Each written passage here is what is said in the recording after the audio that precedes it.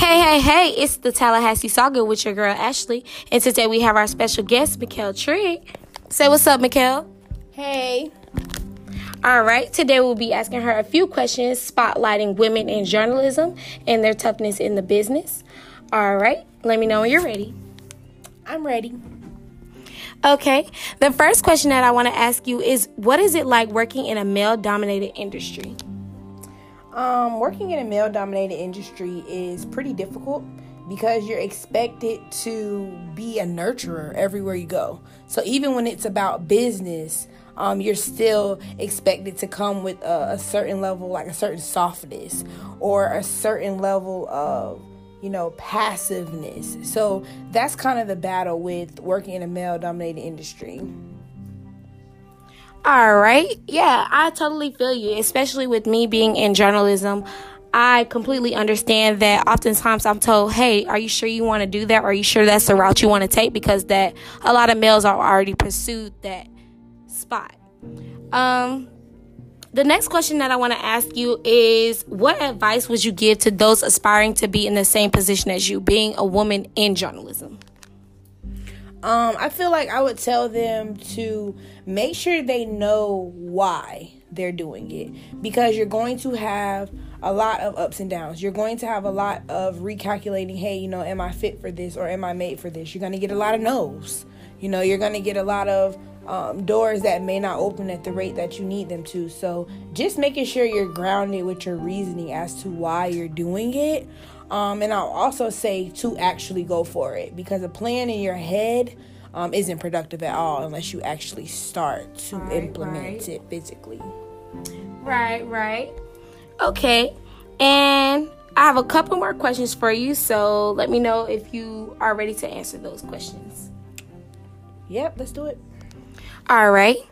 Okay, so being an undergraduate student at Florida A&M University, a lot of times we're told as women we have to pursue our master's degree so that we can be able to be on at least a level playing field with other people or with, males in the industry. What is your take on it, and how would you feel, if someone were to come to you with that, or what advice would you give to the next person that's told that? Always strive for high.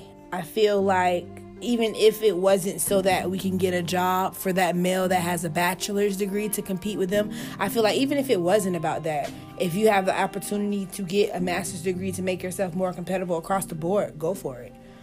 You're not mandated to do anything, but if it's going to make something far more easy, or a smooth transition rather, nobody asks for handouts, then why not set yourself up to be in the best position possible?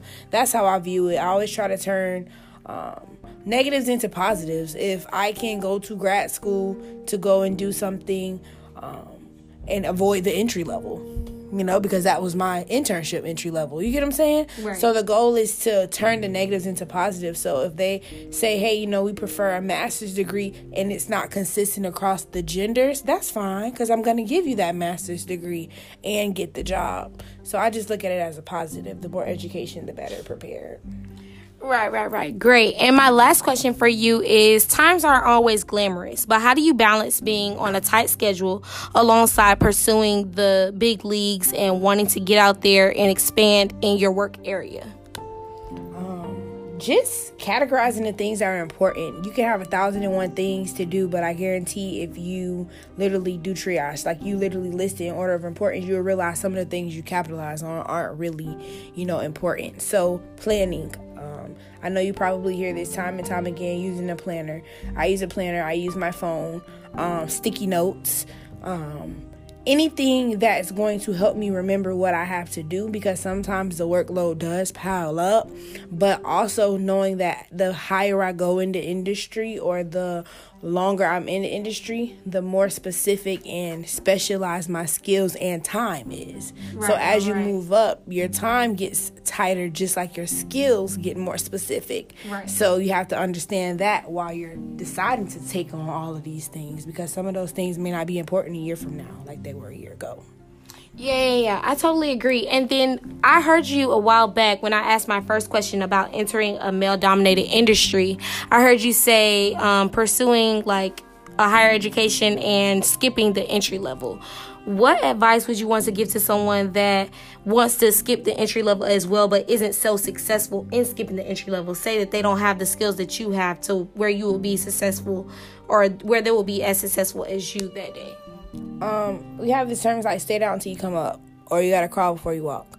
A lot of people can get that entry level experience through internships. Some people may not be as fortunate, but at the end of the day, all experience can be turned into good experience. So I feel like by not putting yourself on a timeline of how you feel like it should go, but actually feeling the feeling stage and actually going with the flow, because sometimes you have an idea of your skill set and what you're capable to do. Like in my mind, like I'm a boss. I'm always going to be a boss. I'm a CEO in my mind. But right now I have to gain the business background. I have to gain the finances to be that CEO. Right. So it's just a matter of crawling before you walk. So it's not something to frown down on. If you can skip it, I say skip it, but don't be opposed to actually having to go through it. Right. And a lot of times people only see the success stories. They don't see the hard work or the late nights that people put in behind the scenes to achieve where they are in life. And I would say, how did you get to where you are? Being that you're about to be you're a graduating senior, you're about to be out of Florida A&M. What advice would you give to the next person that's pursuing the same, path as you? Or what advice would you give to them to say, like, hey, I'm graduated with this, and this offer. I'm about to be working in this, and this field. Like, what advice would you give? Be flexible. I feel like when people hear journalism, right, they think that you want to be on the TV, or they think you want to be on the radio, or you want to essentially be the face of something. But a lot of times it's specialties involved in it. So do your research and find what fits the specific thing that fits. Because if you can get as specific as possible, the easier it is to navigate through. So I would say, like, do your research and find out something that would allow you to do what you want to do and do what you're good at. I always say that you don't have to sacrifice education at the expense of money, and you also don't have to sacrifice money at the expense of your education. So I just want people to take that serious. Environmental journalism is not well known because people typically, it's either science or it's journalism. Sport. Right. So it's never both. So having that background is pretty cool to be, have a specialty talent, or that you can turn career. So yeah. All right. Thank you so much for coming and talking to me today, Mikkel. I wish you the best on your future endeavors. And is there any last thing that you would like to say to our viewers or our listeners? No, but thank you for having me. I really appreciate the opportunity. No problem. All right. It's your girl, Ashley, and we are concluding the Tallahassee saga.